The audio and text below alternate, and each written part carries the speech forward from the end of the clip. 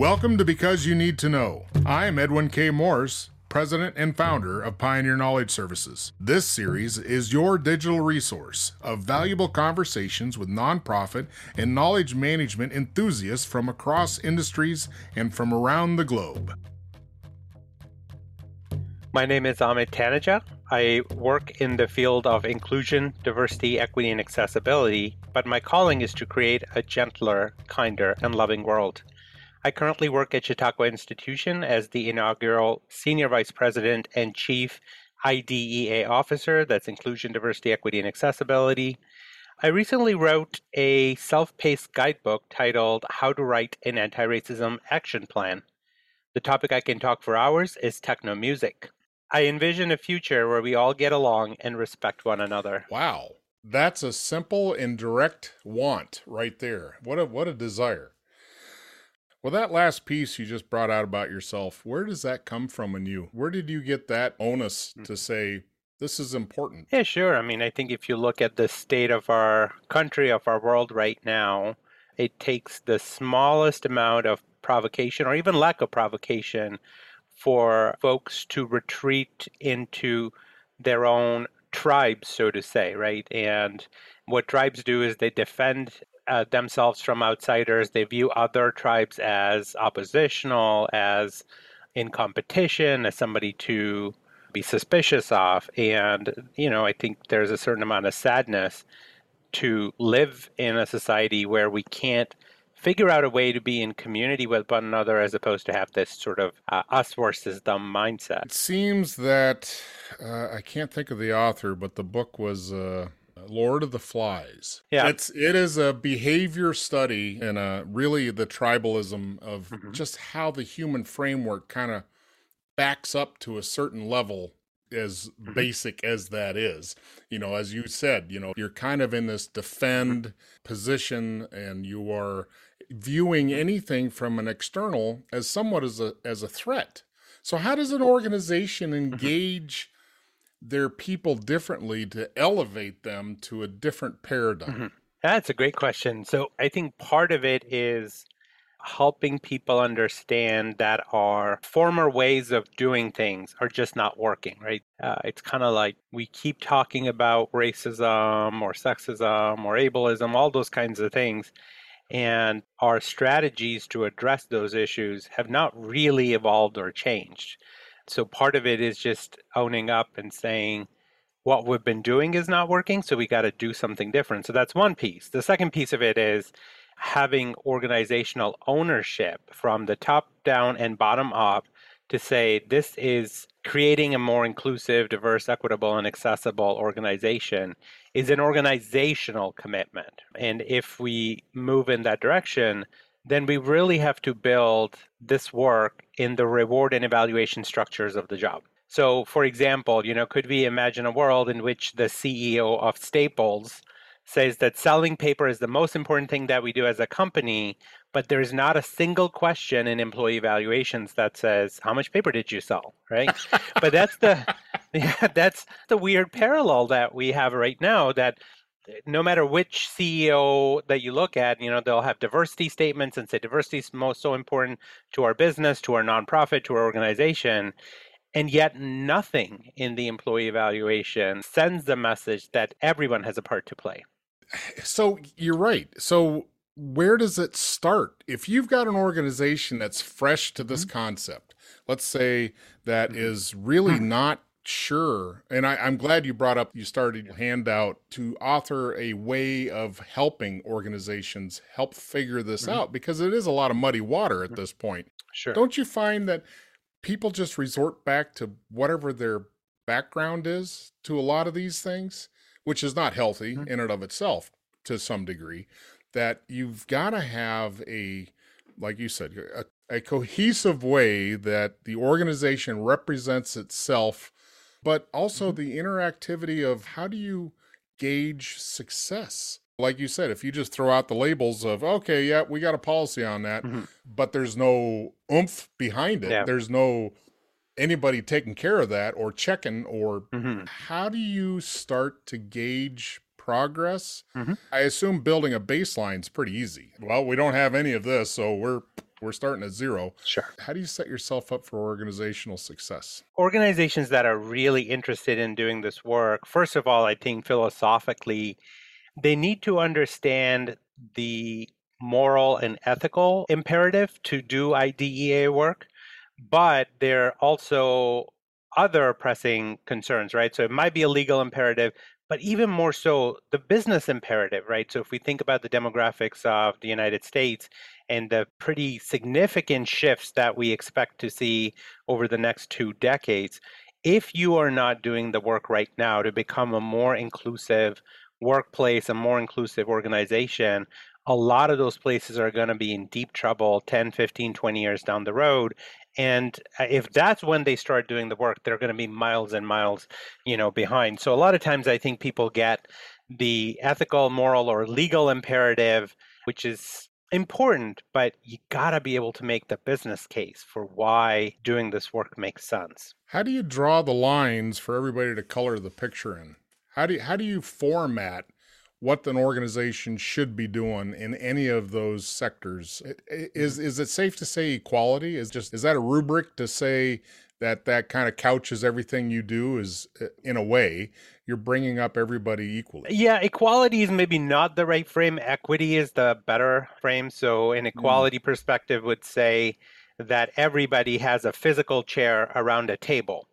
Equity says that you have chairs around the table, but you also have places for people to stand, for somebody to come in with a wheelchair.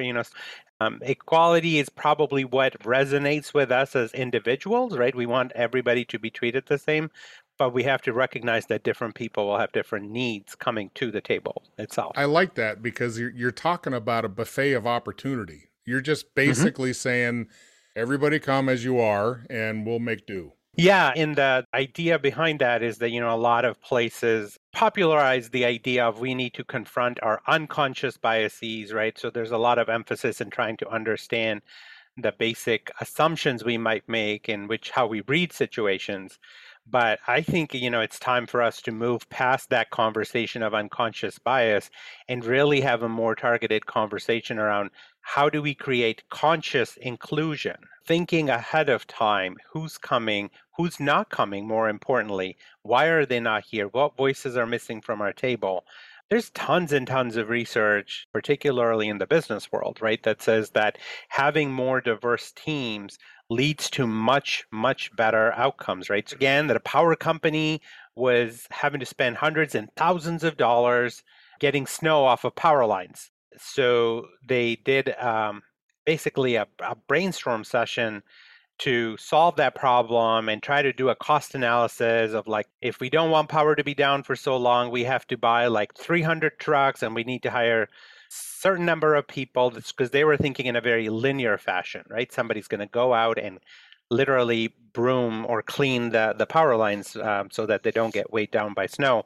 And it so happened, at least the story goes, that one of the administrative assistants, surrounded in a room of engineers, was taking notes and said, well, what if we just got a helicopter to fly over? The air will just basically knock all the snow off, which was a much cheaper, much quicker option, right? Again, somebody who may not have the same perspective as all these engineers in the room was able to solve a problem that was cheaper, quicker, more efficient, right? So it's a small example, but it speaks to the importance of having diverse members, diverse perspectives present in teams. Well, not only the engagement or the representation of everybody on the team, so to speak, but the opportunity to have a voice, to Right. have authority, not even authority, but just to have space Hmm. that everybody is welcome with a clue here. You don't have to be, in that case, an engineer. You don't Hmm. have to be anything. Hmm. You can listen and give us some feedback or ideas. Hmm. And not every environment welcomes that. Absolutely. And so, part of doing IDEA work is managing the pull between tradition and innovation. In a number of ways, tradition provides institutions the stability they need in order to survive difficult times, sometimes even to grow, right? But as we start to create spaces for new voices to be at the table and the decision making, if we are too tied with that sense of tradition, or the common phrase of we don't do it this way here, or we have always done it that way, that to me is always Right. like a little bit of red flag that okay, yeah, Red yeah, flag. Yeah, yeah. exactly. Who's doing this better?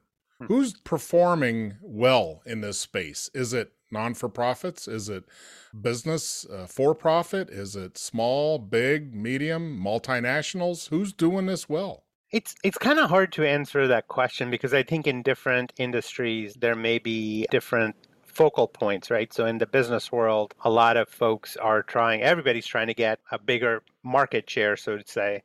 Some institutions have done this work better than others. I would say in generally the ones that are really committed don't just put out a diversity statement, which is all about values, which is great, right?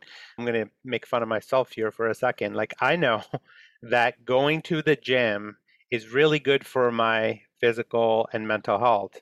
So that's a good value to have. But does that mean I get up every morning and go to the gym? No. So a lot of places have put these statements out and they think, and often these statements come in the aftermath of a national tragedy like George Floyd. And then they just sit on a website or they sit on some kind of a statement. So the people who are doing it well are writing action plans to make their organizations more inclusive. They set metrics, they invest resources because, again, they not only believe in the ethical and moral imperative, but also the business imperative of committing to this work. They have to assign somebody that's pulling the weight, right? Somebody that's got the, hey, let's go this way. Is that a tough sell? Do you think it's easy to placate? It's easy to throw out a little paragraph. Yep, we believe in all this stuff, and then do absolutely nothing to address the culture. Yeah, and I think institutions that just put out statements and no actions, right, long term becomes even more problematic because communities, whether it be their employees or their customers, they see that as a disconnect between what you say and what you do, right? The other thing I would say is there's a growing need in many different sectors where leaders are recognizing that they need experts to lead them through the process of culture change, because that's really what this is about, right? Partly helping the institutional culture to evolve so that every employee or every customer feels fully welcome and somebody who can navigate all those challenges. So generally speaking, I would say that people with that expertise come with that change management mindset as opposed to the whip mindset, right? They're much more carrot than stick. What you get from the stick metaphor is short-term compliance, but not long-term change of hearts and minds, right? And that ultimately is the goal, is changing hearts and minds, changing our policies and practices, the willingness to critique, even in some cases, what we're not doing well, right? The willingness to ask hard questions.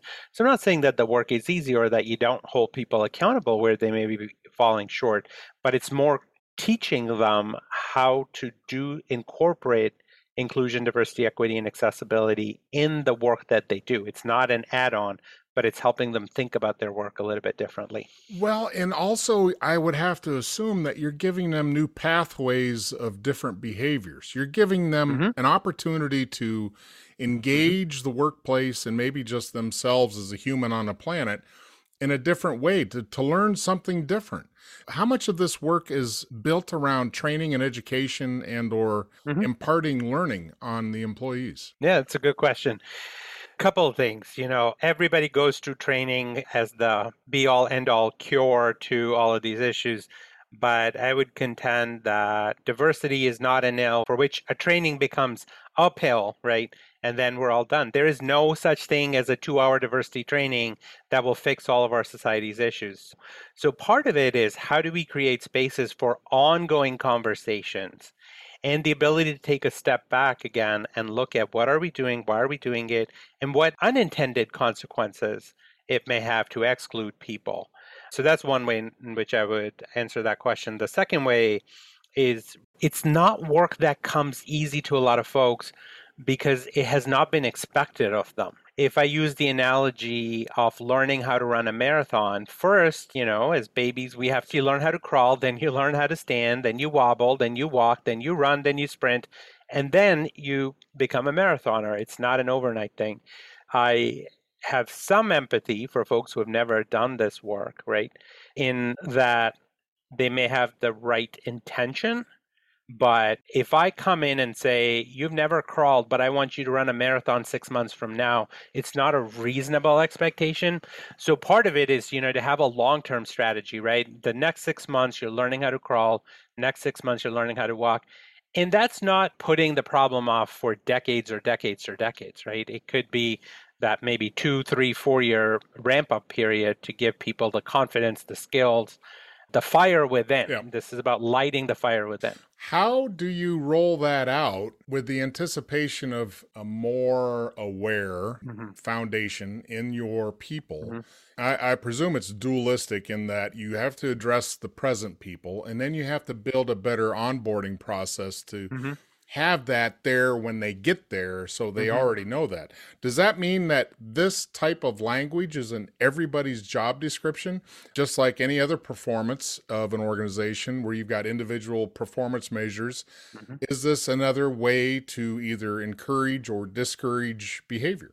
So if we go back to the original proposition that we're building this into the organization's overall work or strategic plans, which is the case for my current employer, it's one of many other measures, right? So we have 5 different strategic initiatives, and IDEA is one of those. To only highlight that would maybe be a little off, right? But when I think about performance evaluations, we say, here's the institution's strategic plans. Tell us, did you do anything for objective 1, for objective 2, right? And if IDEA is one of those objectives, then it makes, I think, again, a little bit more sense and will not, given, again, the current state of our country's discourse, will not turn into, oh, here's another politically correct thing that, the institution is doing, but really define it as a business imperative of why we're doing this. What's the biggest challenge right now? Any kind of work that happens in this IDEA space automatically gets politicized right away. The camp or tribal mentality that I referenced earlier is so strong that we have little to no willingness to hear an opinion that's different than our own. And I think this exists for all political spectrums, that this work gets very political very quickly, gets very emotionally charged. And we have to layer the sense of urgency there because historically marginalized communities have been told over and over again, wait for the time, change is hard, change is going to take some time. People are very quick to quote Martin Luther King. So we're about 50 plus years out after his death, and yet we're still waiting for that change if you look at the larger societal outcomes. So that's probably the biggest challenge, that people are so enmeshed in what they already believe that the ability to hear a different perspective becomes very, very difficult. Everything's challenged. Everything is just challenged. There's this gut position of, oh, I'm not doing that. It's like a light switch. And instead of having different levels of gray, you've just got black and white, and it's ridiculous. I mean, where else does that work? Where else does that even work? It really doesn't, but I want to build on this just a little bit. Sure. The other part of the challenge is that many organizations and many people feel that their doors are open, right? We're not stopping any people who are different than us to come and work here or to come to our store or engage with our business or nonprofit, right? So the problem is always in some way situated on those that are not engaging with them, right? And part of the different frame of reference is to say, is there something that we are doing that is intentionally or unintentionally sending the message that you don't belong here, right? And sometimes it may not even be an intentional thing. It may be something even more broader than what your company may or may not be doing.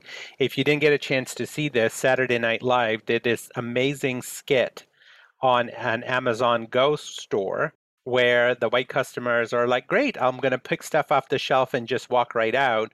And then they had a series of people of color be like, okay, now where do I pay? Like, I'm not leaving this store. And that had such resonance for me. I'm like, yeah, I'm never stepping into an Right. Amazon Go store Yeah, because that's I already know what it feels like to be surveilled, to be trailed, to be treated like somebody yeah. who's going to steal from a store, that I cannot imagine how uncomfortable I would be in that space. So it's exactly that kind of Yeah. thing. Too bad we don't have that automatic response to white collar crime. So it's interesting how it's a class system. It ends up being a class system and a class representation. And that's how people consciously or unconsciously, it's not just race. It's a lot of things, right? It's It's a lot of things. all rolled up into an ugly ball of junk that if you don't start picking it apart and see what all is in that ball, you're never going to have that self-awareness and the ability to change. So even on the individual level, just not even talking about an organization, but just individually, how do you start peeling apart? And there's got to be a desire for change Mm-hmm. first and foremost. Mm-hmm. There's got to be a reason that says, all right, this isn't working for me anymore. Mm-hmm. Time to evolve. In the world of evolving organizations, is there a metric?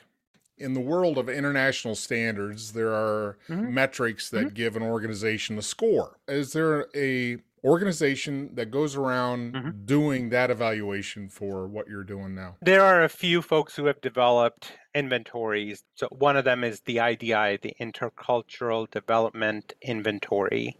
And it basically helps people understand where on the scale of new to an expert level are you around diversity and inclusion, and where you might grow, what the next step might look like. So it's kind of a guided tool, a kind of a self-assessment that so you can understand your own where you're at. But then they also extend that to teams, right? If everybody in my VP's division, let's say, took that, we can say, on a scale of 1 to 7, we're at about a 3.5. So where we need to go is a 4 collectively, right? Right. So there are places that do that. I think those kinds of things can be helpful, but if we go back to understanding why this work is important, a lot of time and energy can go into a little bit of navel gazing. Mm-hmm. And what I'm saying is, If everybody doesn't know, that's an academic term. that is, yes, it's just the looking inwards. Let me think about me and myself. Yes. But the challenge again there is that you're putting yourself at the center. And what we need to do is put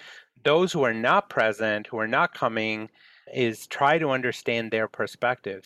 Part of good knowledge management then is knowing how to ask really difficult questions to get to answers, to hold up a mirror sometimes and get answers that are going to make us very uncomfortable. I like that. If you're not willing to look in the mirror, then you got to wonder, why are you here? Mm-hmm. Maybe you're not a fit for here. Mm-hmm. Because You Need to Know is designed to bring people's experience and their knowledge forward to be shared. I'm Edwin K. Morris, and I thank you for joining in to listen to another conversation brought to you as a public service of Pioneer Knowledge Services, a nonprofit tax-exempt organization with a charitable knowledge management purpose. Find us online at pioneer-ks.org and add your voice to the conversation on Facebook.